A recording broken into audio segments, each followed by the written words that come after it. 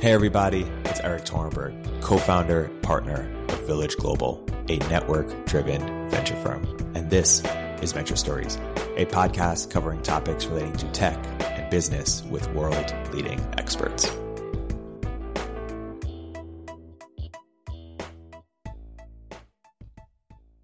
Hey everybody, welcome to another episode of Venture Stories by Village Global. Here today with two very special guests, co-host Anuj Jabral and the one and only Keith Rabois. This is the first podcast since you've announced that you were taking your talents to South Beach and joining the Presidio and joining Founders Fund. Is the NBA free agency analogy apt? Durant going to the Warriors, but just NBA free agency broadly? No, I really don't think so. I think it's very difficult to move venture funds. First of all, you're on typically a 10-year vesting cycle, and so it's very difficult. B, you have a lot of inherited relationships with founders and companies that are very difficult to transition. So I think you see it very rarely, certainly at a senior level, and I don't think you're going to see it very commonly. I think it is a little bit more frequent, and often you see someone leaving a venture fund who's been successful to start his or her own fund, which makes sense, sort of an ownership mentality, build your own brand, do things your own way. That'll continue. That's happened for 40 or 50 years, and that'll continue. But the transition of senior people is pretty rare. Like Peter Fenton, moved from Excel to Benchmark. It's pretty uncommon. But you're seeing it more, right? I mean, Sarah Tavel to Benchmark. Yeah, I mean, I don't know how she wasn't a GP at Greylock, and she'd only been there a little bit of time, and so the longer you're out of fund and the more you're a GP, you take LP's money based upon your credibility, your brand. You invest in companies who often choose to work with you and work with a fund because of a specific person or personality. And the longer you're out of fund, the more of those relationships you sort of forge and the more difficult it is to extract yourself. And then if the fund is doing well economically, it becomes very difficult because think about vesting over 10 years as opposed to 4 in a standard company. And every new fund that you're a partner in starts a new 10-year clock. So it becomes pretty difficult, and hence rare, and I don't think those dynamics are going to change.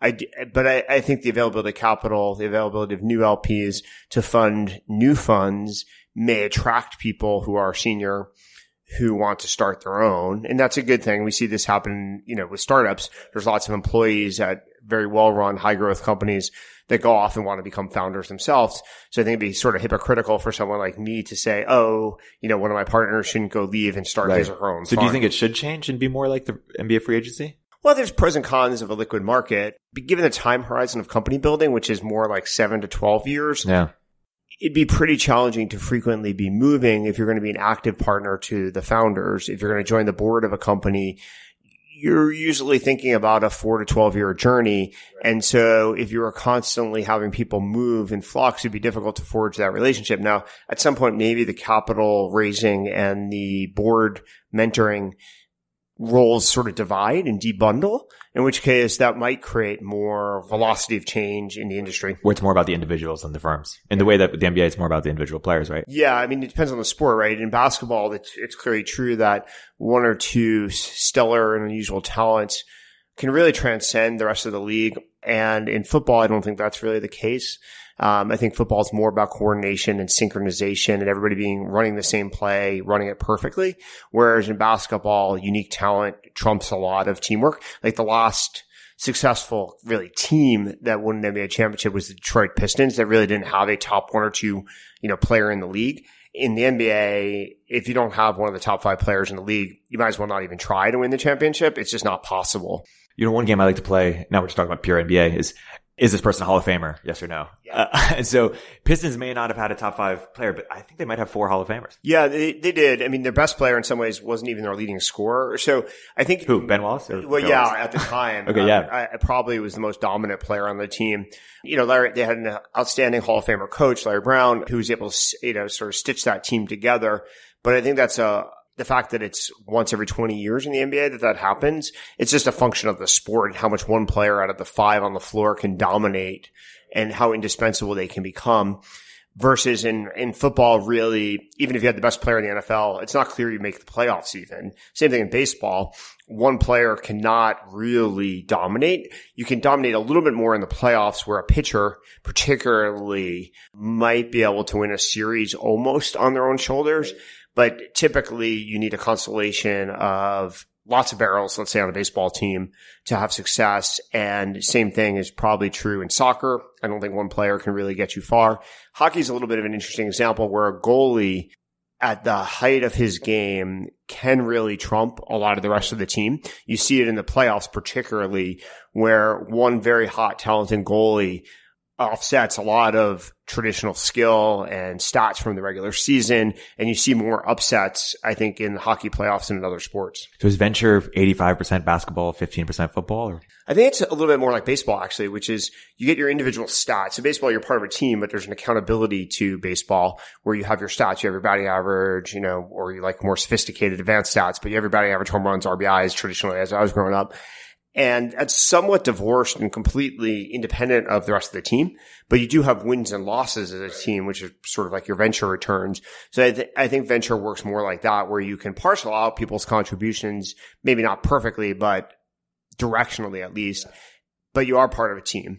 And so I think baseball is the closest analogy from a sports perspective. We're probably going to bore all the people who are in technology and engineers that don't like sports. Right. We're talking about the future of venture. Some people say that it's going to be multi-asset firms. Basically, Andreessen is paving the way. You have a general fund, but then you also have Andreessen Crypto and Andreessen Bio, and you get the best people each. Do you see that as the future? Do you see M&A in venture, like acquiring? Will founders want to acquire Village Global or smaller seed firms so that you can get? What's your price? Yeah, yes. Everyone has a price. Get the best assets. No, I don't think you can really acquire in venture. I think Kleiner almost did with social. Yeah, they did, and it didn't work out. And I don't know if it would have worked out how they proceeded. I mean, certainly experimentation and innovation is worthwhile, and maybe someone figures out a formula. But the industry, at least at the early stage investing, which traditionally has been denominated by venture capital, so I think of seed, Series A, maybe some Series B's, first growth capital, is much more art than science. And therefore, the people who practice it are much more artisans than scientists. And scaling that has proven to be hard. And therefore, I don't know about the acquisition. I also think with the availability of capital being so broad and widely available and, in effect, inexpensive, the incentives to combine are not there economically. In a world where there was only a fixed number of LPs and a finite amount of capital allocated to the venture capital class, I could see an argument for people putting 2 and 2 together and getting 5. But where LPs are looking for new and interesting managers to invest in, and where there's more allocation of venture than less, I doubt that's true and change and won't change until the availability of LP capital shifts. It's interesting. When you talk about the future venture, you're starting to see these different experiments, things like AngelList, things like multi-asset firms like Andreessen. You're starting to see different funding models like ClearBank sort of lending against marketing spend. If we're doing this podcast, which we will, a decade from now, what are we saying about how venture has changed in the last decade? I'm not sure it's going to change much. The more I'm right about that it being an art, not a science, I think the less it changes. How much has baseball changed? Very little. Basketball's changed more. If we use our sports metaphor, football hasn't changed much since the 1970s. There's a pretty radical transformation post the 70s in terms of offense and passing and the importance of that. But really, football in the 1980s resembles pro football in the 1990s and the 2000s and this decade. So I think it's pretty rare. I think there's a lot of hype about venture changing, but when you look at a couple of things, who's leading the most interesting company rounds, there's mostly the same people. When you look at who's generating the most returns, now admittedly that lags by 5 years at a minimum and 15 years more commonly, they're the same people. So I think it's easy to get seduced by the hype of things are in flux. There's lots of massive transformation. Whereas when I look at what's actually going on and the investments I wish I'd made or the people I compete with, they look very similar. Now, there are new funds that have similar characteristics as the old funds that have moved to the top of the list. I think if you ranked venture funds by like the top 10 by any metric, about half have been around for 50 years and about half are fairly new, like let's say post 2008 innovations. So that's a pretty good degree of velocity of change. But I think most of the new ones that have impact are following proven playbooks. They just have better artisans, running the shop. Yeah, makes sense. The one thing that surprised me about the move, it didn't surprise me really, but what surprised me was why now, not 5 years from now, or 5 years ago, or 10 years ago? Well, there's never, as we started the conversation, there's never a perfect time in venture. Yeah. And it only gets harder as you it gets more difficult. So waiting, I don't think is your friend. And certainly I'm not getting younger. And I think there is a question about in venture, whether you get better as you age or, when do you hit diminishing marginal returns or when do you decay? So I think venture is more of a young person's business than an old person's business. So I don't know that I would want to wait too much longer, partially because of the time scale. So if you start thinking about funding new companies that are 5 to 15 years away from maturity, that's a long time for me. I'll be fairly old, by the time the next generation of companies I fund have IPOs. And so I think there is a ticking clock, at least I felt a ticking clock on if I were ever to do something differently or different, I would need to do it sooner rather than later so that I would have another 5 to 15 years of, investments, and still be young enough, to think for myself. And then secondarily, before, I think there's been an evolution in, sort of founders funds philosophy, which is traditionally they were fairly passive investors. They'd sort of write a check and say, good luck. And, if we invest in the right people, we don't have to do much. They're extremely proficient at that. They're probably the best in the world at it. And they've proven that. What I've been doing is what I call high impact investing, trying to be as bold as possible, as early as possible, and as impactful as possible. And I think now there's recognition that both strategies can work and that the combination of the two may be the most effective. So for example, depending on when you invest and how mature a company is, the rate approach may be very different. So a company that's scaling and working and the management team's really executing, you might not want to intervene or do too much, actually. You're just going to get in the way. So sort of the physician's adage of you could do more harm than good versus I typically invest when it's more like two kids in a proverbial garage. And there's a lot of things that the company could use and a lot of help the company could take advantage of that would yield a different outcome or change the probabilities of success at a minimum. And so I think over at Founders Fund, there's recognition that they want to do both. So it's a more consistent strategy. Also, Brian Singerman, who's been very successful leading investments at Founders Fund, is awesome at figuring out which companies are working and how to sort of power money into the companies that are on the precipice of success before everybody figures it out. And my skill is finding things that are brand new, that are under the radar, that haven't even launched in many cases, and investing before other people appreciate either the founders or the idea. And so we're almost going to have a vertically integrated fund in some ways where he can double down on the companies that I invest in that have high potential, whereas I don't really do the high conviction investing. I'm not a growth stage investor. I very rarely invest at a valuation, let's say above $100 million. It's extremely anomalous for me. I'm trying to find things before other investors have maybe even invested at all. Right. And so it is interesting. I mean, if you look at Founders Fund, has been such a successful fund for so long, but the individual people who've been very successful didn't necessarily have brand recognition because they weren't necessarily out of central casting. I think someone there once said to me, we like to hire people who other firms wouldn't necessarily think to hire, but are immensely successful. We don't want to compete. And these sort of gems. As you look at the future of Founders Fund, 5 years out, 10 years out, besides what you just said, how else does the firm evolve? Like what other kinds of partners and teammates will you bring on? And will you do different experiments? Like what will Founders Fund look like? So I don't know. I'll start on Monday. So that's March 4th. We'll figure it out then. Yeah. But, I think what the fund does well is what's your hope for it? But yeah, my aspiration is that we'll continue to do what Founders Fund has always done, which is find undiscovered talent per the Peter Thiel sort of philosophy of life, typically people that would not be hired by other venture funds, and give them rope and authority to prove themselves and give them enough apprenticeship and mentorship to help refine their skills and craft. And then promote the people who, show ability to be successful in a very competitive, hyper-competitive industry. And, eventually part ways with people who are not as good. The pro sports team metaphor works pretty well in venture, which is you're going to draft some people out of college or out of high school in basketball. And you're going to watch how they perform and you're going to coach them the best you can. And some are going to become all-stars and you absolutely want to groom and promote them as aggressively as possible and compensate them commiserate with their skills, and then others are not. Some may be very good supporting cast, just like you have in the NBA, but they're clearly not starters or clearly not all stars. And so I think Founders Fund has always had that mentality. They have a lot of younger talent running around the place. I happen to know them all, which is actually interesting. I've tried to recruit most of those people before for companies I was involved in or for funds I've been involved in. And, or, some are friends of mine as well.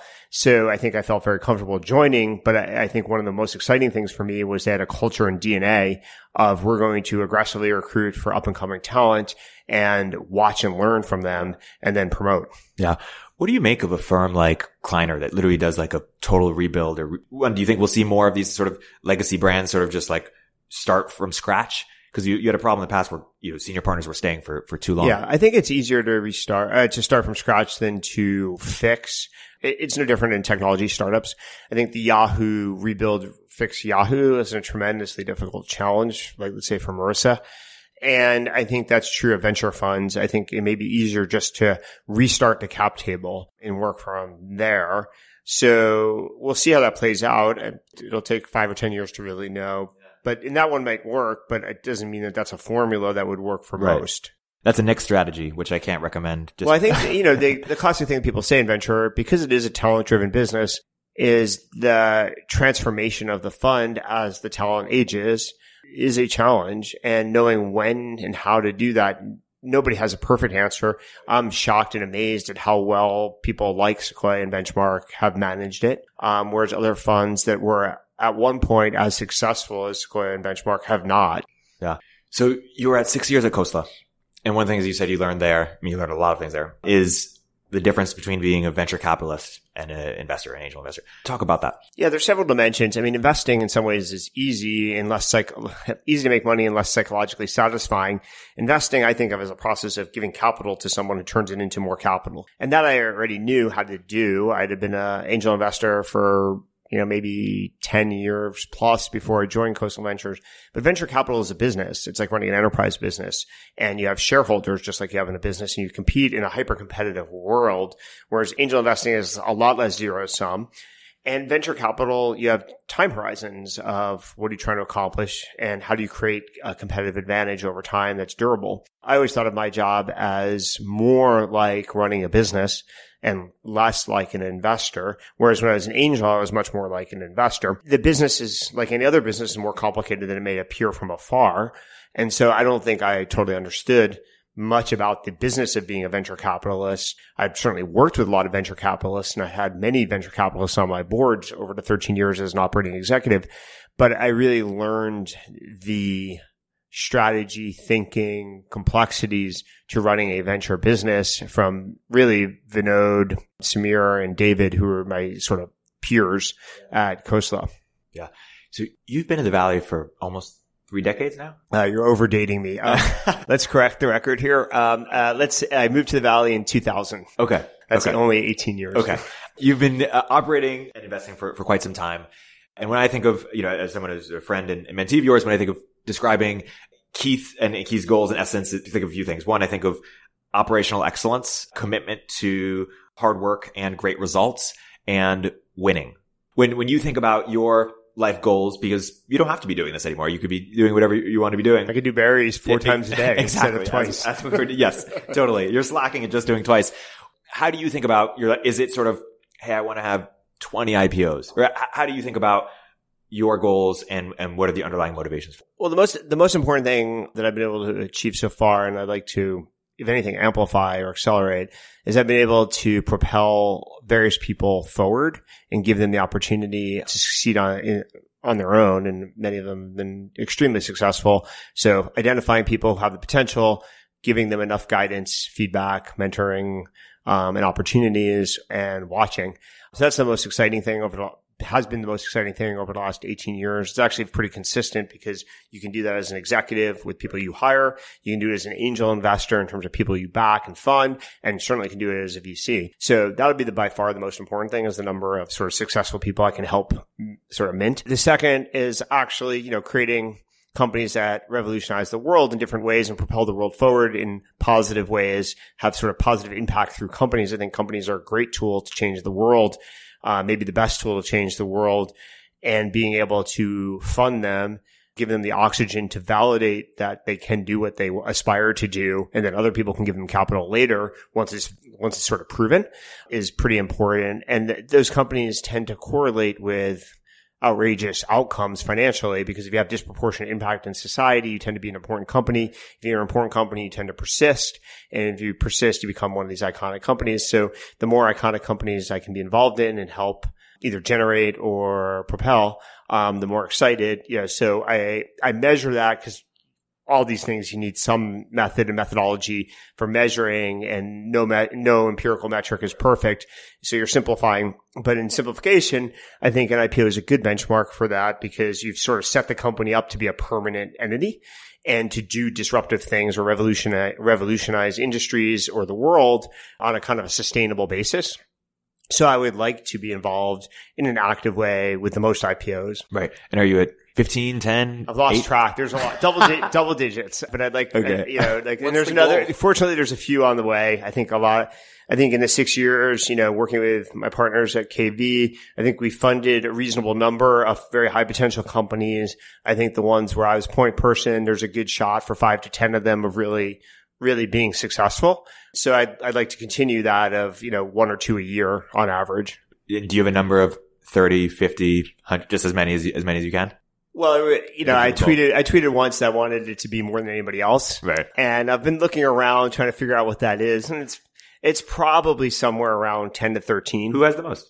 Well, I think Mike Moritz certainly has a lot. Back in the day, Pierre Lemon had a lot. Vinode's had, quite a few. So I'd have to actually line them up, but I think I've got a pretty good shot of ultimately. Yeah. I mean, YC may have just based on shots on goal. Yeah. YC is different. They're not certainly active investors. So it depends on how you compare, but yes, given the number of companies, they funded 1,300 companies or so right now. And that's a very different model. I think they will have, 20 to 50 IPOs. So that beating all of YC would be a pretty significant challenge, but maybe that'll keep my adrenaline flowing. Yes, totally. One question I have for you is, so right now you do 10 to 20 investments a year? Less, more? Yeah, about one a month. That seems, it's a little bit more spiky than that. That's like a simplification, because I can go 3 months without any investments and then 2 show up. Yeah. And my question for you is, so YC's on the extreme end of doing, 400 companies a year. Obviously can't spend a lot of time with 400 companies, but you have no shortage of ideas for opportunities, new companies, and a pipeline of really incredible people. What prevents you from doing more, from more open doors, more seed bets, more? Well, time. A good investor is more like a psychologist than anything else. Each entrepreneur and each company I get involved in requires a lot of interaction. That time is scarce. And the more companies you invest in, the more you consume your time at board meetings, one-on-one with CEOs, interviewing candidates to be executives. And it leaves less time to find or create new things. So there are only a finite number of hours in the day. And no one, I don't think any of these models that anybody's tried in venture other than YC have really created perfect scale.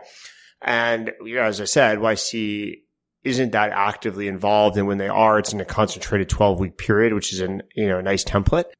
Nobody, as far as I can tell, has scaled the a Series A investor, active board member, consigliere to the founder model. And I think that's because time is a finite resource. But also, if you thought that it was replicable, you could potentially scale by training people. But because many people think it's an art, it's hard to scale that sort of training. And then I think there are different parts of the role, and some are easier to teach or scale, and some are much more difficult. I think you could debundle some of these. But also the training itself, I think the only model that's really been validated is an apprenticeship model in venture, which requires learning by osmosis, which requires a lot of data points and a lot of time. So I think it takes at a minimum 1 to 3 years to train somebody well, which means this person is actually shadowing you around nonstop for 1 to 3 years, which means it's hard to scale. You can't do many in parallel. Yeah. One of the things you're famous for talking about is that for discussing is the idea of understanding a business equation. Every business is equation, and people need to understand it. Can you give an example of a business you funded in the last couple of years that you haven't spoken about before, Square, et cetera, the ones you've spoken about, what the equation was and how they figured it out over time? Well, let me backtrack why the equation is that important is, let's try a simplified equation to start, which is there's 3 variables. What tends to happen in a company is that different parts of the company will optimize one of the variables. And that doesn't necessarily lead to the optimal outcome. So the important thing for an executive, the more senior, the more important, is to understand the trade-offs or the relationship between variable A, B, and C, because sometimes the net output, which is what you really care about, may be compromised by maximizing one of the variables as opposed to the other one. Where the rubber really meets the road and where this is very actionable as an executive is when you hit resistance on tweaking one of the variables. The really strong executives and founders and CEOs know that they're hitting sort of disproportionate resistance. And rather than fighting uphill on this one variable, they realize that they can tweak a different variable and that the multiplication will net out to be the same or better. And so that requires, though, understanding the relationship and the weighting of the different variables, as well as having proficiency. And this is the hardest part, proficiency across those dimensions. So for example, let's put some labels. Let's say one variable is sales, one variable is marketing, one variable is product, just simplifying. Add another layer, one variable might be pricing. Unless you're actually competent at all four of those disciplines, knowing which one to tweak and how much you can tweak it and where the leverage is, like i.e. where there's less optimization, is almost an incompetent decision without having significant expertise in each. So it's very difficult to find executives who are that broad, but where you see the breadth of understanding, they actually have a natural feel. And sometimes it plays out this way inside a company. And I've had this feedback, occasionally raised about me, is you just have this instinct of which one to tweak. And it may look that way to, a junior colleague who doesn't really understand, because you're just like constantly right about which one to prioritize. Like, okay, do this, not that. And they can't reverse engineer why you're tweaking variable C, not D or not B, but it always works. And when they want to tweak B and you're saying, don't do that, and they go try doing it and it doesn't work, you sort of already understand in your own brain why that's kind of a dumb idea. But the natural inclination of where to double down is a function of really understanding the equation in your brain. And so the people who do this well look like it's easy because they always sequence and prioritize things. Let's say they make 4 bets a year, 3 of them work. And then someone else tries to do it without the overarching understanding, and at best 1 works. And this is the biggest difference. Yeah. So Delian wrote in a post, I believe, that in the PayPal days, Reid Hoffman talked to you about you not being quantitative enough when making decisions. But at the same time, we just talked about, the idea of having sort of instinct based on experience. Talk about that story and how that relates to the idea, what we just talked about. Yeah, I think there's a lot of good byproducts of that story. So maybe after my first 6 months at PayPal, I got sort of my review with Reid, who was my manager at the time. And Reid said, I think you're doing great work, blah, blah, blah. I'm very happy with X, Y, and Z. However, I talked to Peter, and Peter thinks you're not quantitative enough. And this is kind of classic, sort of Peter speak, but basically Peter has usually 1 or 2 lines in his brain about people. And for me, he thought I was doing a lot of good things and working really hard, but that my understanding quantitatively of how PayPal worked wasn't strong enough, and that therefore I was recommending some ideas that wouldn't work or whatever, wouldn't be as successful or wouldn't net out the same revenue or profits or something. So fortunately, one lesson from this is the clarity with which you deliver the feedback is critical, because it allowed me to adjust my behavior and demonstrate and illustrate that actually I had the ability to do this. And had that feedback not been delivered sort of cogently enough or powerfully enough or early enough, I would have been continuing down my old path, and Peter never would have been totally happy with me. He would have been happy about some things, but frustrated with other things. And it was only the ability to articulate specifically the areas of improvement that he wanted to see that would lead to my promotion, allowed me to attempt to model that and demonstrate.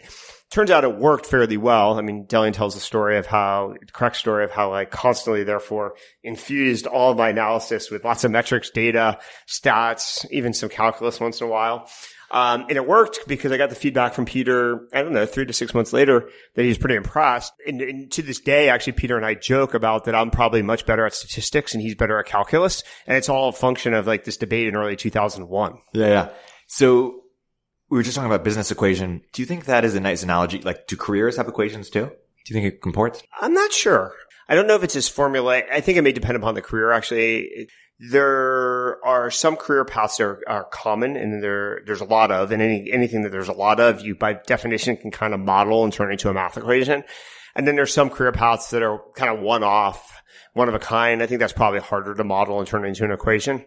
So I'm not totally sure. I haven't really deeply thought about this. Do you think there are principles that apply between like startups and career thinking in the sense of, you could say career, like find out where your unfair advantage is, double down on that, find yes, market absolutely. fit there, I think this applies to venture, it applies to startups, it applies to professional endeavors or career, which is you want to find what you can be best at and exceptional at and sort of in some ways the rarest skill you have.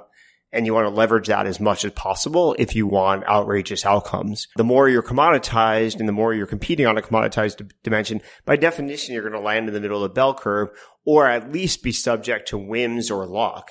The more that you have a unique skill, the more you can articulate that skill and leverage it as frequently as possible, the more you can offset random waves or luck. Right. So you advise a lot of people as they think about career moves. Our whole podcast last time was a deep dive into that. But one question I didn't ask you is, I was framing it two different ways. One is, what's a mistake that you see people consistently make besides joining big companies, if you feel like that is one? And two is, what's an uncomfortable truth about building a career that many people know but people don't articulate? Perhaps, for example, like early employee equity is often off on risk reward. Yeah. So, there's many misadventures one can go on, but let's say some common refrains. Trying to choose which company is going to be successful is a fool's errand, particularly early. The best venture Hall of Famers basically are about 30 to 40% right. So if the Hall of Famers in the world are going to be 30 to 40% right, the idea that you as an individual, without the professional expertise and certainly not without the Hall of Fame ability, are going to cherry pick successfully your first company makes no sense whatsoever. So I always recommend, and we've talked a little bit about previously, select your boss, which is a more tractable problem for a normal person. And you want to select your boss from someone you can learn from, who's excellent. And if that goes well, you'll be preparing yourself for over a longer time horizon, whether it's 5 years, 10 years, 20 years, to be in the right place at the right time.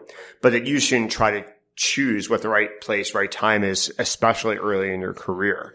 One thing you've also wanted to do is monopolize talent. And you've talked about it for a decade plus. What is the best approach you've seen or best approach you've considered, or what could that look like for you to monopolize talent? Well, it stems from the philosophy that both Peter Thiel have and Vinod Khosla have. The way Vinod says it, I sort of like, which is, he describes it as the team you build is the company you build. And so everybody gets often distracted with technology, technical innovation, and a bunch of other things, where it really comes down to who are the people in the building, what's the critical density of their talent, and how long can you sustain them working together. That was the story of PayPal. We had a substantial group of talented people that worked very well together, worked very hard together, and were able to at least stay together for 2+ years. And if you can do that, you can achieve important things. So I focus all on the people and a lot less on the market, a lot less on the product, and a hell of a lot less on the technology. So therefore, if you believe those sort of first principles, the natural conclusion is to build the most important companies, the most valuable companies, is how do you aggregate all the talented people and put them in one place? So that's what we did at PayPal. Now, fortunately at PayPal, the rest of the market, meaning the rest of Silicon Valley, completely imploded. So the only thing we had to do was identify the right people, because if we gave them an offer, they would accept it. So our acceptance rate at PayPal was well over 90% because we were one of like 2 people extending job offers. So that's obviously different than the last 10 years in Silicon Valley, where no company that I'm aware of at any scale has a 90% accept rate, because you just can't easily attract that talent in an unfair way. I do think, though, that it's worth thinking and brainstorming about how would one do that. Maybe not in the hottest market, which we're in today, where everybody can start their own company, raise capital. That may be too difficult an intellectual exercise to conquer. But let's say in a more mediocre market, where capital is a little bit more expensive, a little bit rare, could one monopolize talent? And if one can solve that problem, solve that equation, so to speak, then by definition, I believe the outcome of that company will be very high and successful. And hence, that's what my job is to create companies that achieve unusually great things. Yeah. People mostly think about aggregating talent in 2 key ways. One is you're building a company and you want to hire people for that company. 2 is you're an investor and you want to find the next best founders. And for myself, I tend to think of where can I build communities in spaces where other people haven't dominated yet. So for example, Dorm Room Fund is, an example of, trying to build communities in college campuses that get access to everything they're doing. There's different vertical communities around specific sectors where they build, talent and a flywheel there. And then OnDeck has taken a more horizontal standpoint of trying to be the first call for people who are just thinking about starting or joining their next thing. And then you could also build communities outside of talent in the sense of if you own all these great LPs, maybe people will want to take your money, or if you have access to all these investors through a scout program. They're sort of different. What's your take on that? Well, communities have proven to be a sort of a network effect for startups, right? So if you look at some of the biggest companies created, some of the consumer companies, they're community generated. Or you look at some enterprise companies like, let's say, GitHub, or some of the developer products are community driven. So there's actually proven evidence in the history of technology companies that community works and has durable advantage. Now, can you scale that to investing? Maybe. I think for short periods of time, absolutely one can. YC has built a community that seems vibrant and has created some true advantages. I do think, though, that if you tap into a community that is different, which is a great way to start a new fund or pursue a new strategy, that people will fast follow. And therefore, the community advantage may only last for a short period of time, and eventually you need something that lasts for a very long time.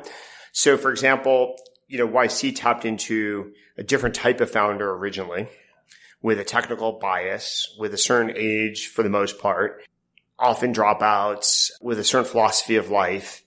And then people replicated that. I think that unless you get a few year window before people copy what you're doing, it'd be very difficult to build a community at enough scale with enough momentum that it becomes permanent. If they didn't have a Dropbox or Airbnb, it might not have transcended. It's not worth, it's certainly worth thinking through where these communities could be fostered, where they exist, where they could be leveraged, amplified. But I think it's hard to build proprietary communities in a more transparent world. Partially, the world's more transparent, so everybody kind of sees what you're doing. To some extent, it's harder to mask that than even when YC started. I'd be leery of that as a comprehensive strategy. I think in verticals that other people don't want to touch, it's probably the most likely to work. Meaning like GovTech or something? Yeah, or a vertical where the understanding premium, like the technology is so hard. You could think of some biotech field space where it would be hard for outsiders to kind of even get up to the vocabulary level, and certainly not read the research papers and understand what's what and what conferences to attend. So the more distance between insiders and outsiders, maybe the community stuff would be a great strategy. I don't know the answer on how to do it horizontally. I'm more interested in horizontal execution.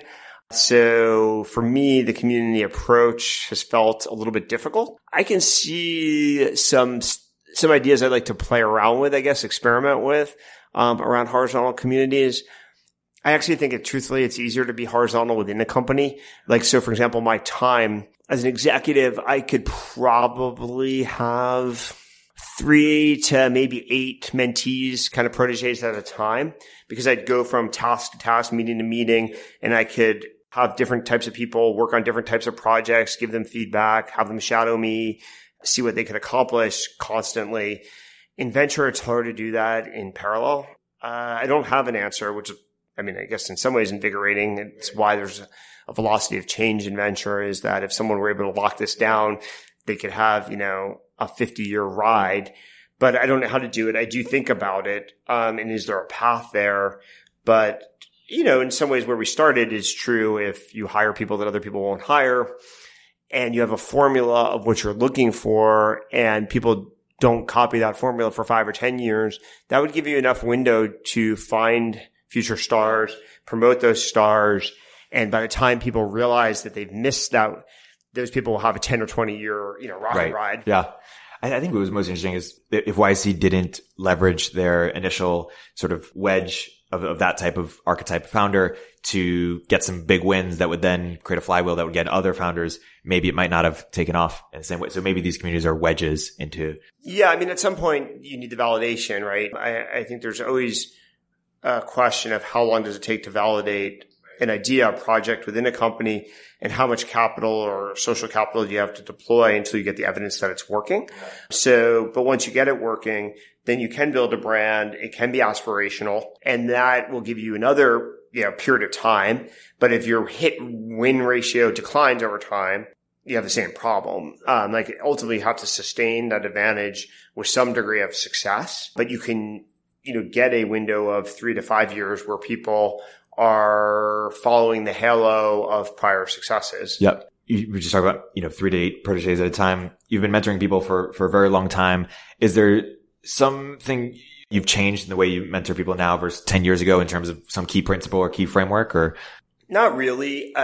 Maybe I have a little bit more of a formula in the back of my head of just kind of what I'm looking for, what I'm watching for. Maybe it's a little bit more clear, and maybe it was initially very ad hoc, but it's not like I don't think the framework's changed as much as it's more clear in my own brain what the signals I'm looking for are, where to inject feedback, maybe the conceptual framework of how to apply sort of different pieces of feedback are more straightforward. But no, I don't think the formula has changed. Anuj and I are working on this piece around evaluating markets and ideas. And part of it's inspired by your talks. You've talked with me and others about the things that you look for in markets. You look for, you tweeted this, low NPS scores, highly fragmented industry, vertical integration. You've also mentioned anomalous market reaction, opportunity to leverage and accumulating advantage, and then the Peter Thiel secrets, of course. Yep. Is there anything else you would add to that list? No. Well, I think you skipped over simplification. So when you're taking a fragmented market that has traditionally low NPS and you want to vertically integrate, the key is to vertically integrate in a way that simplifies the entire value proposition. And that sometimes can be challenging. But I think simplification is indispensable to controlling the entire experience and delivering a high NPS. It's difficult to do without the simplifying step. So I'd probably highlight that. And then you want to have an accumulating advantage that basically translated, because sometimes people get confused by the phrase, basically means the business gets better every day, gets easier or better every day. Yeah. Peter Thiel also wrote about timing and then allowing for expansion into adjacent niches.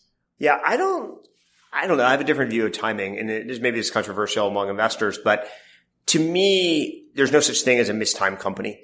I think it's the founder's job is to triangulate to what's possible. And so to me, when the founder says I was wrong about the timing or I missed the timing, it just means you didn't do your job. Like you need to plan for what's possible today and figure out hacks. So for example, Square started with a card reader. It was a device you plugged in, a hardware device you plugged into at the time, basically just your phone, whether Android or iOS. And Jack always thought of it as it was a temporary hack that ultimately Square would not require hardware, and it certainly wouldn't be dependent upon hardware on your phone, which has proven to be the case. It's now roughly, 8 years later, about 8 years later. But Square Cash is the engine of the company, which has nothing to do with hardware. Square mobile payments, a huge fraction. I haven't looked at the latest earnings call, numbers, but more than the majority of transactions must be running off of an iPad, not a phone. But Jack is obviously extraordinary and stellar entrepreneur, and he knew his job was to shepherd the product into the market with what was possible to do at the time, not wait for, massive inflections in consumer behavior. That's what a good entrepreneur does, is triangulates how do I get to where I need to get to, where I want to get to with what's possible to do today with hacks and bridges, not sitting back and whining. Yeah. How does that look for you on the other side of the table as an investor when evaluating if the timing is right? Oh, it's pretty easy, actually. Truthfully, it's something I learned from this old Sequoia website, if anything, is the why now question. Just every good founder has to have a great answer to why now. And typically, if the timing is going to work, the founder has a very compelling answer to what has changed in the world, in the ether, since there's not that many new ideas on our table. In many ways, ideas have been tried before, but the great founders have an astute answer to why now. And you can tell as soon as it comes out of their mouth, you're like, yes, that's a good answer. And so I would invest in a founder who has a compelling why now answer all the time. Without a why now answer, I typically am in pass mode. And that the why now can be there's a change in consumer behavior, there's a new technology platform, the economics and cost structure of something it's now possible to do, the data is available that wasn't historically available. There's a wide set of why now answers. But without that, I'm almost always in pass camp. When doing this research project, we found 0 to 1 was probably the most articulate about evaluating certain market structures, at least for written material. And one thing that Peter Thiel talks about is you want to have a monopoly in a certain niche. Or niche is what Twitter told me how to pronounce it. And do you agree with that thesis of starting with a very small market that you're operating in and then trying to develop a monopoly and then expand out? No, Peter and I have always disagreed on this. I'm very much a horizontal investor, and I like people who start with very broad ambition and then make it work. I think it's more difficult to do that. I think Peter may be right that his advice is more likely to yield a successful outcome for somebody. But my advice and counsel will yield better companies, bigger companies, more important companies. So I'm always looking for horizontal. I want breadth. I don't want niche markets. Once in a while, I can be persuaded that a particular opportunity should be best addressed by a niche approach. But I like to solve for all first. And it requires more capital typically, or certainly requires a more talented team to do that.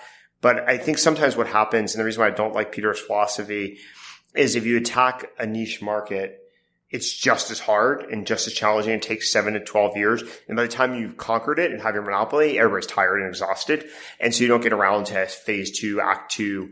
And so I'd rather do it all in one act if I can, if I have the team and capital that'll support that. Peter's definitely abstracting from the Facebook lesson where it did work. Facebook started as college only, then went to high school, and then went to everybody, and it worked. But I think he's overreacting, oversteering people from that example. In the example, don't get me fired. I'm going to get fired before I start. Sorry. Don't read 0 to 1. It's terrible. When you think about businesses that have prioritizations and focus, could you argue when you do a horizontal type approach that you are at the same time you have a focus on a certain niche as well? Well, you definitely need to figure out how you're going to get initial traction. So there's no substitute, particularly for consumer products, but even for enterprise products, is you need your first customers, you need your first users somehow. And typically that they may be more concentrated than randomly distributed. Although if they're randomly distributed, that might be a good thing, but it's typically easier to get a set of users that look like each other. You have to start somewhere and you have to get the flywheel going. And it's often easier to do that with a narrow segment. The problem and the risk that I really hate with that approach, though, is if you're wrong about where to start, you get a lot of friction, a lot of negative feedback, like users don't use the product, they don't like the product, they don't engage with the product, they don't retain. And you don't know whether your product's broken or you just picked the wrong set of users to start. And there's almost no way to tell the difference and discern that when you're very early. So my approach, which is very horizontal, solves that problem because you don't have a top-down philosophy of what users you want, and you're just watching.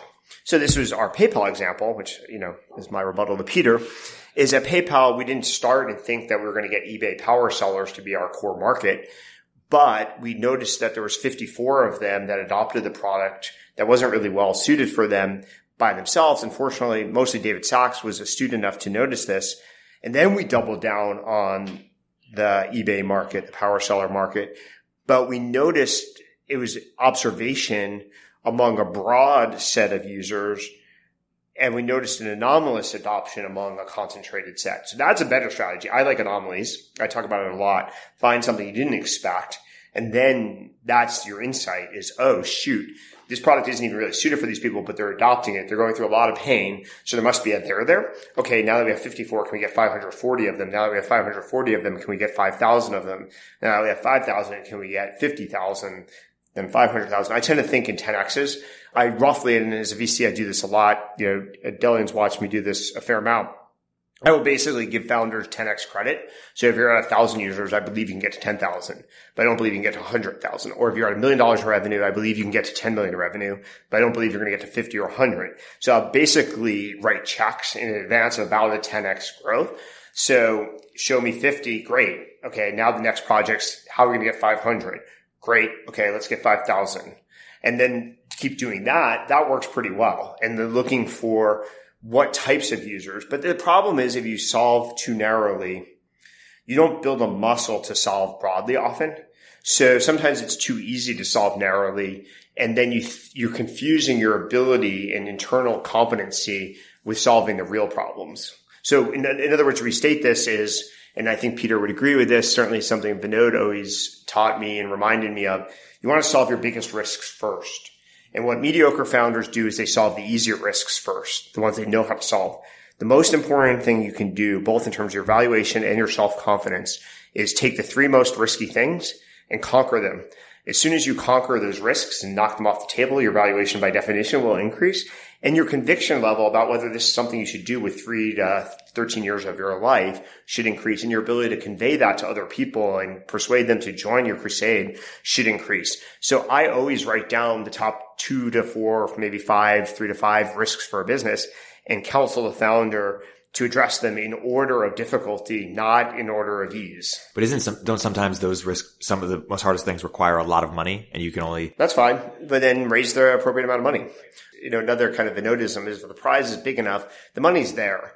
Like if the upside of being right is substantial and you can decompose the logical steps and the risks associated with it, at least in the last 10 years, there's plenty of money and capital available to support those ideas. When you're looking into opportunities that are on the edges of things, so for example, like Cryptomania was going on, it's still going on. How do you look at those opportunities compared to Square, Opendoor, which are going after established markets? I think there are 2 different types of markets in the world, what I call non-consumption market and consumption market. And basically it's whether the market's pre-existing and well-known or you're shipping a new product that no one's ever used before. Hence the market's kind of unknowable. I think there are investors and founders who are better suited for some rather than the other. So my friend Kevin Hart, he's been a friend of mine for 30 years and co-investor for like 15, really is excellent at decomposing a current market, figuring out what incumbents are vulnerable and how to attack them and succeed. And he's done it multiple times as an executive, as an entrepreneur, as a board member. He just is awesome at that. Then there's markets that don't exist and nobody knows that they could be great markets. Think YouTube back in the day. Nobody knew what the market was for short video consumption. Those markets are better suited for different types of investors often and different types of founders. And I tend to prefer the non-consumption markets where I can find them. I'll invest in the consumption markets, but they require an order of magnitude better idea in some ways because you're dealing with incumbents. You're dealing with a lot of pre-existing inertia. The non-consumption, you just have to be directionally right. And if you're directionally right, there's nobody else doing it by definition. And so you can grow really, really fast for a few years before anybody figures out what the hell's going on and why it's interesting. So I prefer those markets where I can find them. But you're going to have a hit error rate in those markets that's pretty high because by definition, there's almost no way to diligence them. One thing that Sam Altman talks a lot about is he doesn't necessarily care about the market size today, but in 5 to 10 years, that's what's most important. He finds a lot of investors don't think about that. How do you maybe talk about these ideas that are on the edges or even those are in existing established markets? How do you think about growth rates when you are evaluating things? I'm not sure I've ever in 15 years thought about like a TAM. I do have intuitions of like markets are either large or small. And once in a while, I'll run into somebody who's pitching something and where my intuition says that feels relatively small. And I'll ask them to sort of rebut that. But I've never done a calculation of what a TAM is. Partially because you have a first derivative problem, which is what's the rate of growth? Because you're aiming 5 to 15 years in the future. And it's very clear sometimes that the world's in flux. By definition, it's a why now kind of question. So that's part of it. Secondly is all these non-consumption markets by definition have a zero TAM in many ways. Third, I think TAM is highly correlated with the value proposition and the quality of the product. So if the product was amazing, suddenly the TAM is very explosive. And if the product's just good, it's an okay TAM. So what I ask is kind of a different question, which is value creation. So what I care about is how much value are you creating for somebody? And what's the magnitude of the value you're creating? The bigger the economic transformation, the bigger the value you're creating, you're going to capture some fraction of that as a company. Bell curve distribution on that is 10 or 30%. So if you create a lot of value, you're going to capture a fair amount of value. And so the question I ask founders is who are you creating value for and why? And if that feels large and there feels like a reasonable number of people in the world that might have this problem, then at least at a seed level, certainly a seed level and probably an A level, I can easily invest. I think it's reasonable for a venture growth investor type to ask a little bit more hard-edged questions around market size if they're investing later in the company's trajectory. But I think at a Series A, it's kind of a fool's errand. Gotcha. Fair enough. You brought a lot of new things I haven't heard before across my consumption. They talk about when you're evaluating opportunities, or at least within markets. In a riff on 0 to 1, what is a fundamental truth that you believe on evaluating startups that you believe most investors do not? I think there's several, but I don't think any of them I'm unique, but I think are rarer. One is that horizontal is better than vertical. Second, that the only question that really matters is the quality of the founder. Delian posted about this last week and you can read it, but fundamentally, the earlier you invest, if you're right about the founder, that's the only thing you need to be right about, and everything else will take care of itself. So I just isolate as much as I can to what's the quality and skills of the founder and or founding team, because it can be broader than one person. And where I've been right about that, everything is taking care of itself. And where I've been wrong about that, once in a while, the market's good enough that you can make things kind of work, but it's certainly not a fun ride. And then third, vertical integration, although truthfully, this is becoming more common to see. So when I used to lobby for and advocate for and fund or run companies that were vertically integrated, people thought that was crazy. It kind of roughly correlates with the success of Apple. So I've always been an Apple fan. I've sort of emulated Apple, sort of since high school. And I always thought the right thing to do was to follow Apple's strategy. It's like find the most important company in the history of the world, the most successful, valuable company, and emulate it. It's like what we do in sports. If you find good players, you emulate them. Everybody else was critiquing Apple, like, oh, they're not open, or they're this or that. And I was like, well, I'd rather be Apple than whoever you're emulating. And so I was always a fan of why is Apple successful? Let's decompose that and then replicate it and understand it. So I would always try to pursue an Apple-esque strategy. With the clear success of Apple and people that have sort of applied some of its precepts, like let's say Square, I think there's more common understanding of why that may be true. I think also, some writers like Ben Thompson at Stratechery have done a great job of articulating some of this, so it's more approachable for people, more broadly. So I don't run into as much resistance as I used to 10 years ago with a vertically integrated strategy. Yeah. On that note, you're definitely the pioneer in popularizing these vertically integrated business models. And I guess for people that are listening, a vertically integrated business is one that owns multiple parts of the value chain. So anywhere from raw material or where it starts out to delivering the user experience. So one thing I noticed is that both Square and Opendoor, they're in regulated markets. I work a lot with Atrium. It's a regulated market in a law firm. Do you think full stack businesses or these vertically integrated businesses can work in non-regulated markets? Oh, absolutely. It's a whole lot easier, actually. Of course they can. I mean, I think the reason why you do vertical integration is a couple fold. So let's break this down. First is if you care about the end user experience, you have to control the whole experience. That's the number one lesson from Apple. You cannot deliver a high quality product experience if you use components. The components by definition will be non-perfectly integrated, or there'll be trade-offs, or you'll drop the ball on that in the seam. Sort of the handoff won't be perfect. So if you actually want to deliver a world-class product, you need to control all the variables. The more variables you control, the more you can optimize so you deliver something unique. So that's the number one thing. And that applies from content down to financial services. And it's actually easier to do in non-regulated business. Think Apple basically doesn't compete in a regulated sector. And it's the kind of pioneer of the strategy. Second, the reason why you want to be vertically integrated or a full stack company is you control your own destiny. And that's very important, I think, as an investor and founder, is if I were going to bet my life for 10 years on something, I'd want to think that what I do ultimately will dictate whether I succeed or fail. And where you're derivative from other components or constituents or partners, you don't control your own destiny. So when you're vertically integrated, it's just a question of how good are you and how good is your team, and every lever in that business equation is something you can control. So that's really important. Third is just value creation, and that this is a function of investor think, but fundamentally, when you're vertically integrated, you typically capture more value. So instead of getting 1% times a lot, you typically get 30% or 60%. And the math of that, when you're really good at it, tends to trump the math of a small fee from a lot of people. Yep.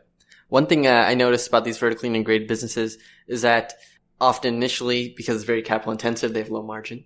And there's often incentive to show higher margin. They can do that by developing a marketplace, or they can essentially outsource some of the things that they might used to do. when do you think these businesses should consider pivoting towards higher margin opportunities versus sticking on their own, like maintaining the whole stack? Fairly complicated to give a one-size-fits-all answer for that, but like a framework for thinking that through is, I think it is factually true that they may start with lower margins.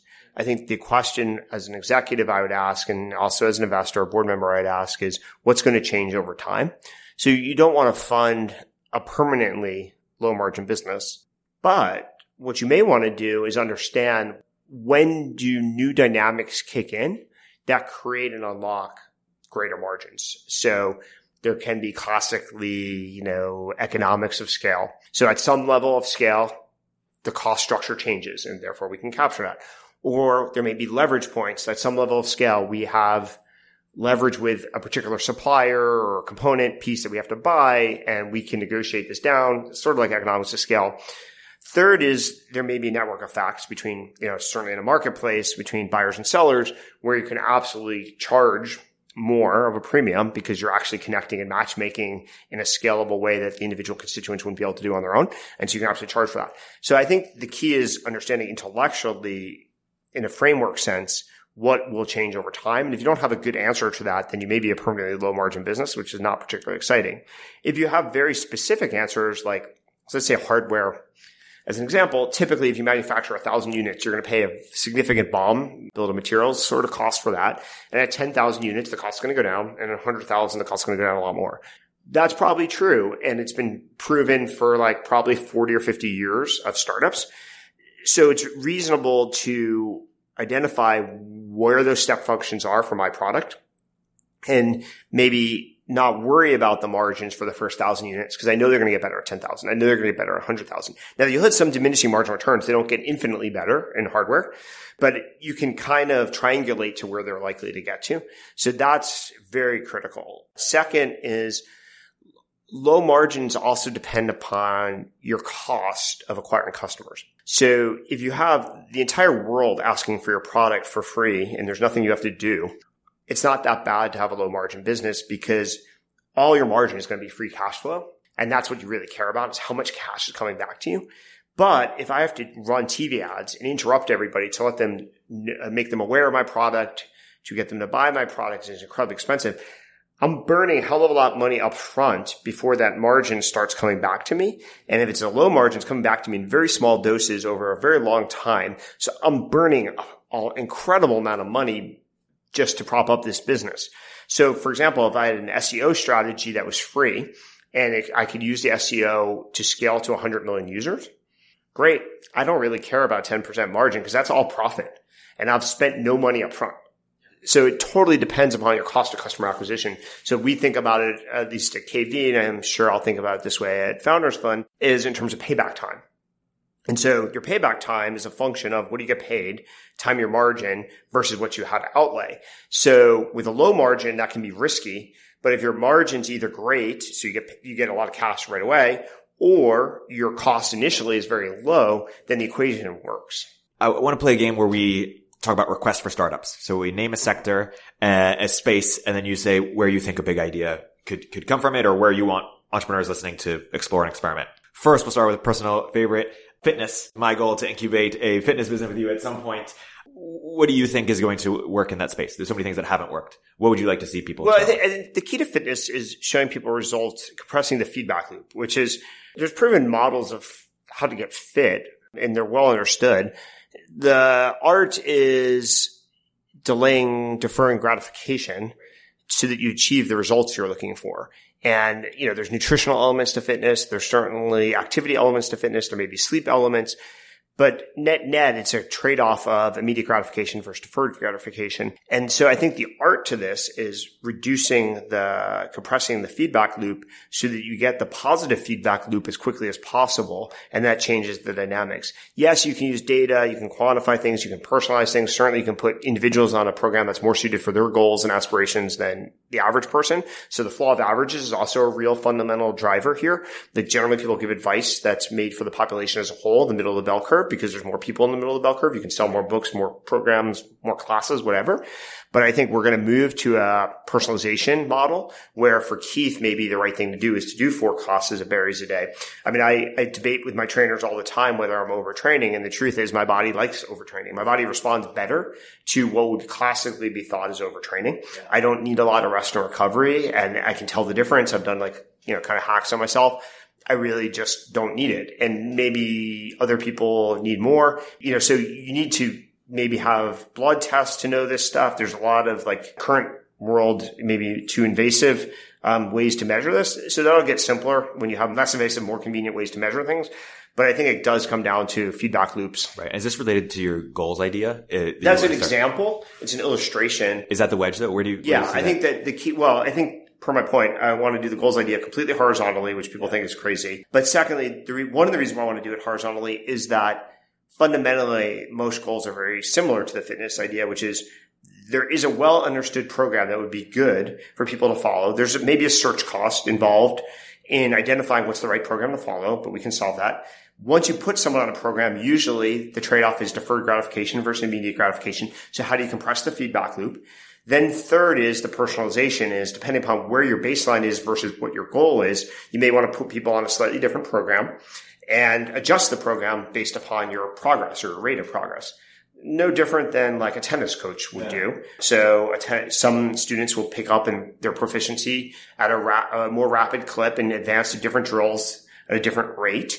And that's what you want to do with software. Software is really good at measuring where you are versus where you want to get to and adjusting, where books and people are not as good and proficient at that. So that's why I think all of the goals in life have these common denominators. Right. And so that's why one of the reasons to do it horizontally. Yeah. And another thing you've thought a lot about is longevity. Is there a specific idea around there? Yeah. So similarly, we can apply the same concept to living. Let's say you wanted to live another 5 or 10 years productively. There's proven evidence that if you slept 8 hours a day, almost never had less than 7 hours sleep, probably engaged in some intermittent fasting or severe caloric restriction, that you would absolutely increase your lifespan. That said, how many people want to spend 30 years on an intermittent fasting program to get 5 years at the end without having confidence and conviction that it's going to work? What if, though, on the other hand, you could take let's say a micro drop of blood every day or every week, and it would actually show you accurately your true cellular age. And this is actually doable. There is a test that would tell you your cellular age today. It just happens to be $3,000. So you can't do it every day, and you wouldn't want to because it's a full draw of blood. But imagine that you could take a micro drop for $1 a day or $1 a week. Yeah. And based upon changes in your behavior, it would actually show you, becoming 30 years old or 20 years old. Right. A lot easier to keep people on a program, like going to bed earlier, eating differently, or working out or whatever differently, if you can show them direct, credible impact on their body. Yeah. By the way, you think a lot about being healthy and fit for a long time. So one year I spent going to Barry's 3-4 times a week, partly inspired by you. Then I got too jacked, as it happens. And too many compliments. Yeah, totally. And I switched to basketball 3-4 times a week. Can I play basketball for the next 20 years, 3-4 times a week? Or how would you advise me or anybody, my age, thinking about?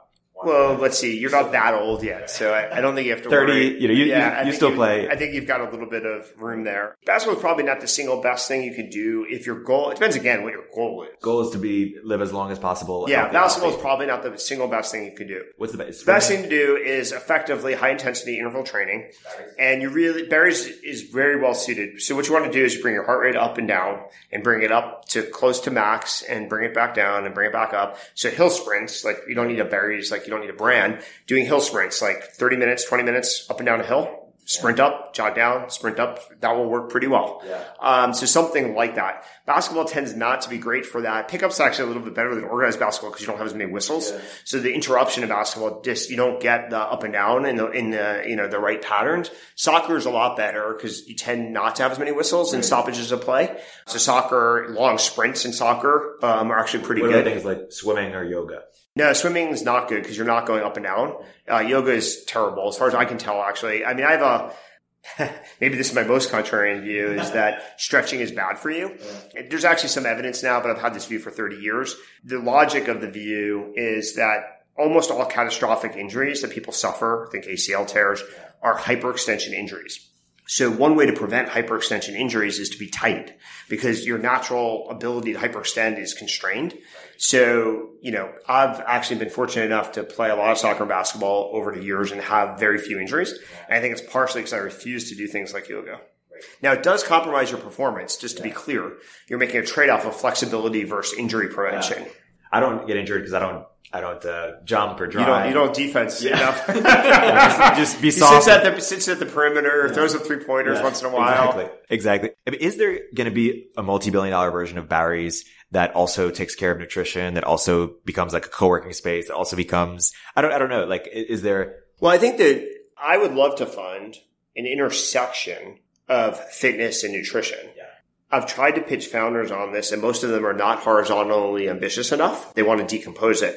But the truth is, you cannot get outrageously positive results by isolating the two. You need to eat in conjunction with your activity, and you actually need to sleep. So there's an activity and a recovery.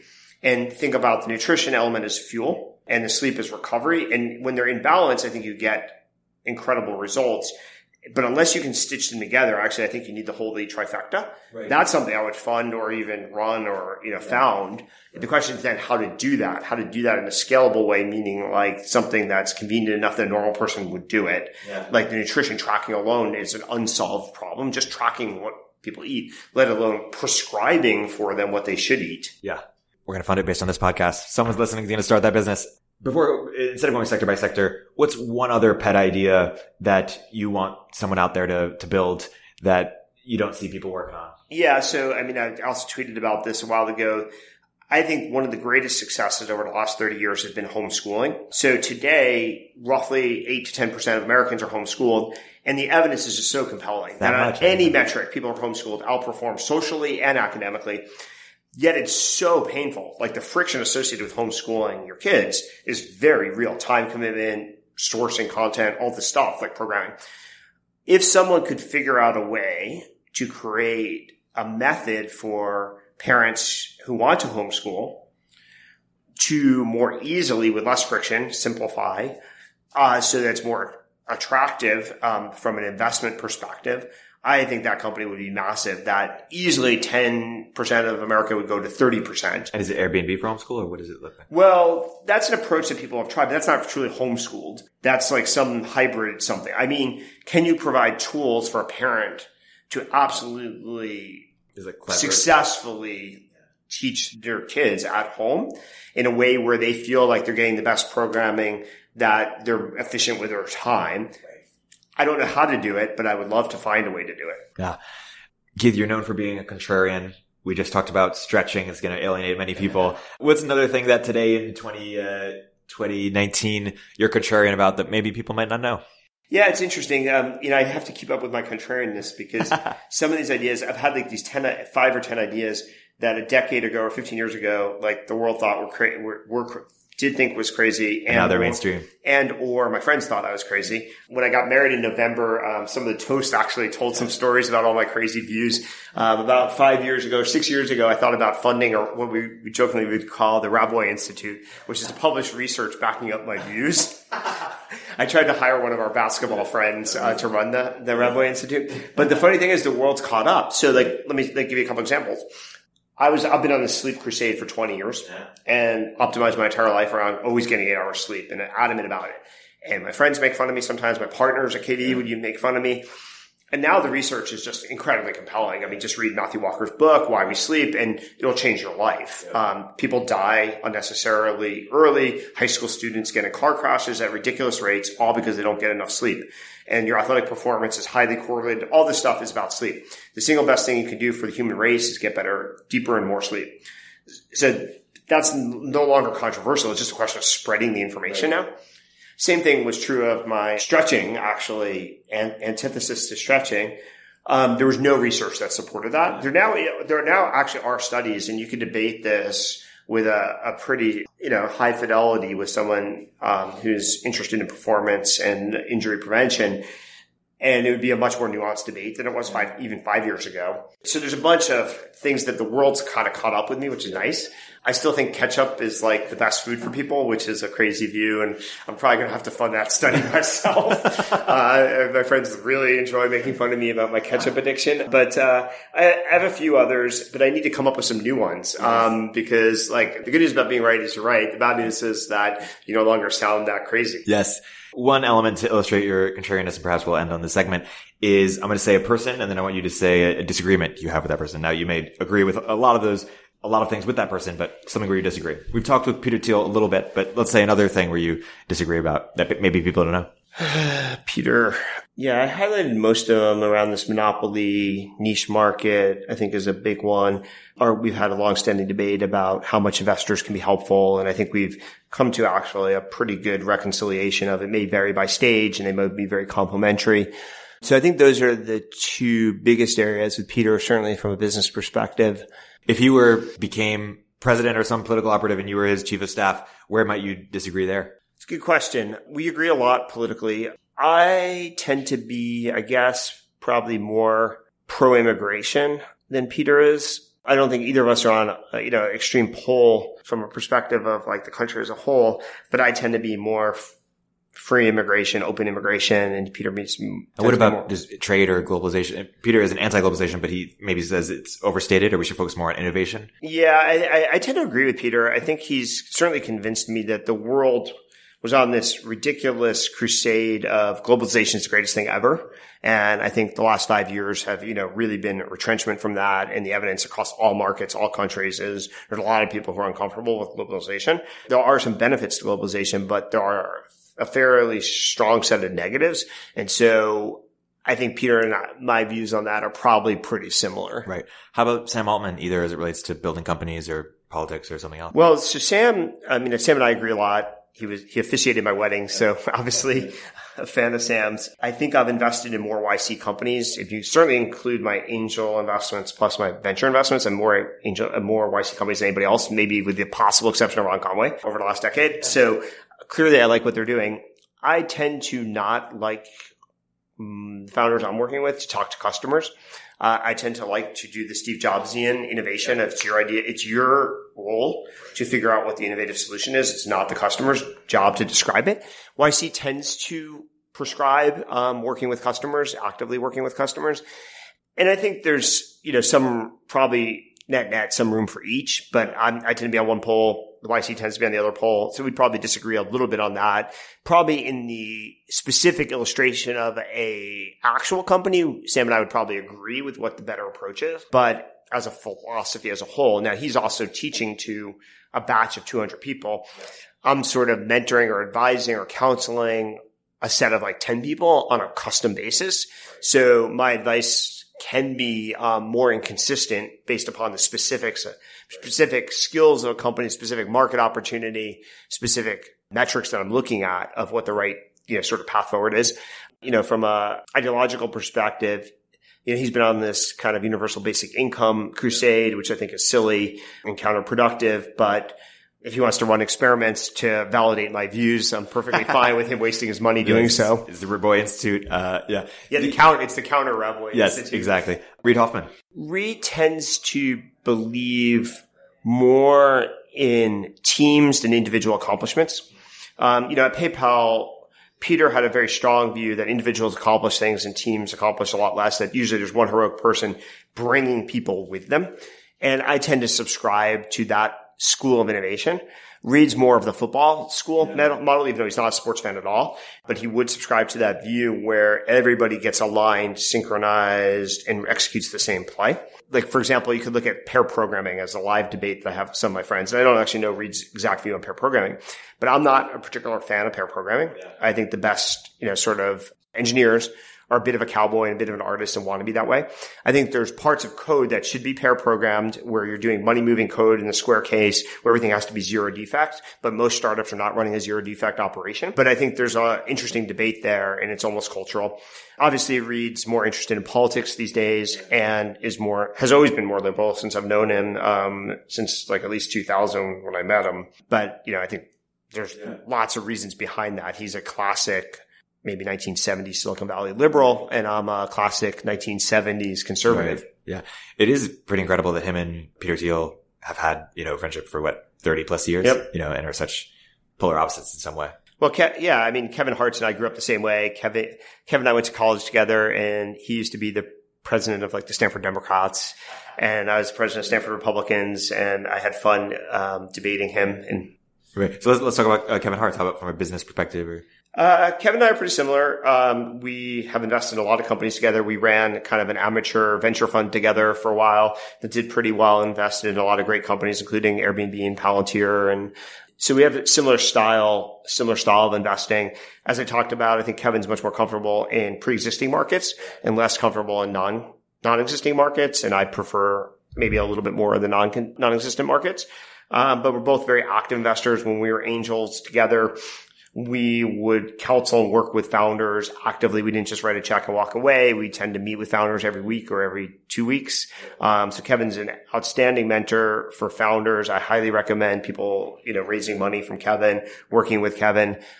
He really is the reason why, more than anybody else, that I wound up going into technology. During the 1990s bubble out here, Kevin was involved in technology, helped found a couple companies that did pretty well. He became an investor. And he'd always try to talk me into moving back out to Silicon Valley, that I was missing this gold rush, and that I should stop the practice of law, and I was wasting my time.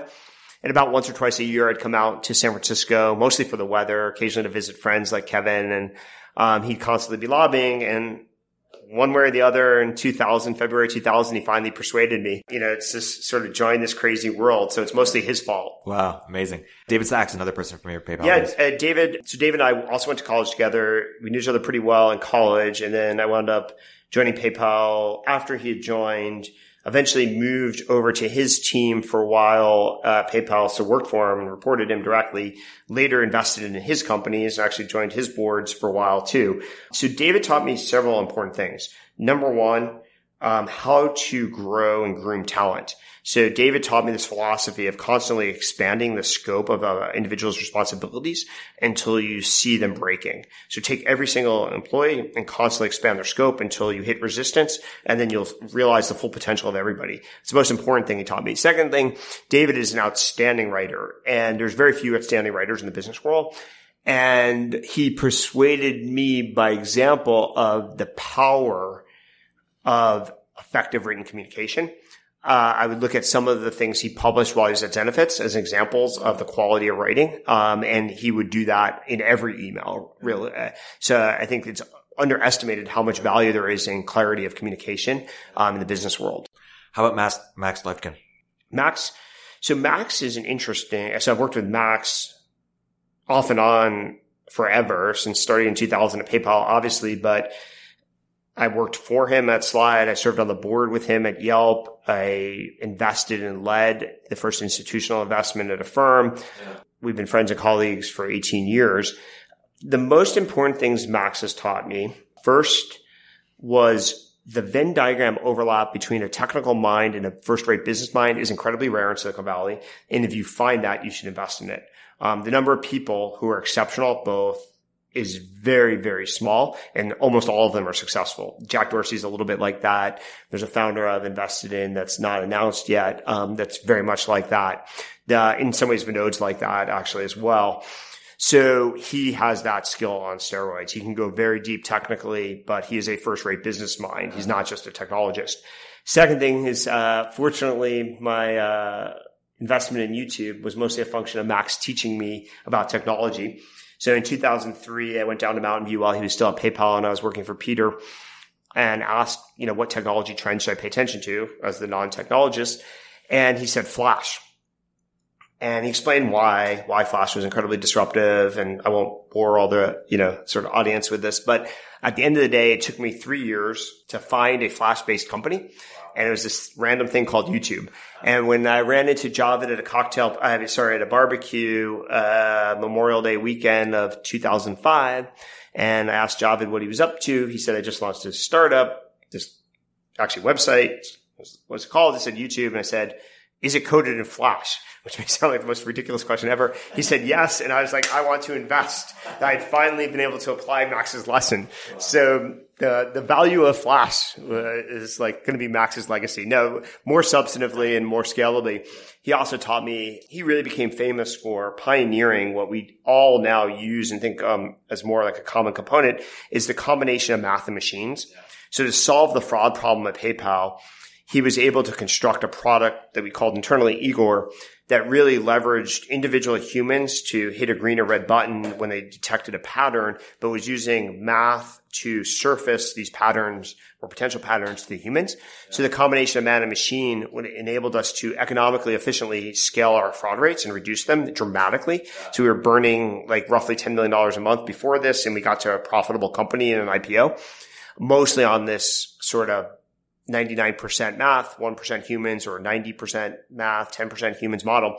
And I've been able to apply that pretty much ever since. So I took that model and approach to building the fraud teams at Square. Fortunately, a lot of people were terrified that Square would suffer significant fraud, but I was pretty confident that we could apply this model correctly. We actually used it at Opendoor to value houses and avoid errors and mistakes and losing money. Many startups that are in the certainly KV portfolio apply this to different problems, but Max actually really invented this. Yeah. Wow. Elon? Wow. So I think the most important things, and Elon was mostly at the board of PayPal, was on the board of PayPal when I was at PayPal. So I joined PayPal after September 25th, 2000, when Peter came back as interim CEO after Elon had been fired. The most important things I've learned from Elon is a little bit about this horizontal ambition, which is Elon definitely articulates where does he want to go and then figures out how to sequence to get there, not how to do small steps and then, expand the steps. So he has a vision of where he needs to go, how to validate different pieces of it, how to fund it. That strategy really resonates with me. Secondly is the amount of heroic effort that goes into building a startup. I think being very successful in technology startups requires a lot of sacrifice. And one of the reasons why Elon's successful is even though he has already had many and massive prior successes, he's still willing to roll the dice. And that ability to roll the dice and that ability to sweat the details and the ability to push the envelope on work ethic is what makes him super successful. Most people, once they get to a certain level, that skill, the demeanor, the dedication devolves. Yeah. So sort of in closing, I want to remark that, sort of half of the people we just mentioned were your college friends. So, I don't know about the listeners, but my college friends aren't doing shit with their lives. Step up, Herschel. So the question is, what advice do you have for people who are trying to find their tribe? Well, there's lots of studies that you develop the traits of the 5 people you spend the most time with. And I don't know that people are as intentional about that as they should be, given that the studies are pretty compelling. So if you want to be healthier, spend time with people who are healthier than you. If you want to be wealthier, spend time with people who either have the same goal, who are wealthier, more successful, or smarter. But you develop those traits. And if you don't like the traits of the people around you, you're going to wind up looking like them. So change them. So I think that's important. So if you're going to be ambitious, if you have ambition, find the most ambitious people you can spend time with. If you want, to think differently, find people who have heterodox thoughts and spend time with them. Don't spend time with people who care what other people think all the time. So I think being conscious about that is one way. Whether or not you attend, a specific university or not, you do get to choose who you spend your time with, at least the first, 5 people. Choose it very, very, very wisely. Yeah. Perfect. Keith Rabois, this has been a fantastic episode. Thank you so much for coming on. Always a pleasure. And, can't wait for the Goals startup, for the Barry's Nutrition startup, and all that's to come at Founders Fund. Great. Thank you very much for having me. Thank you.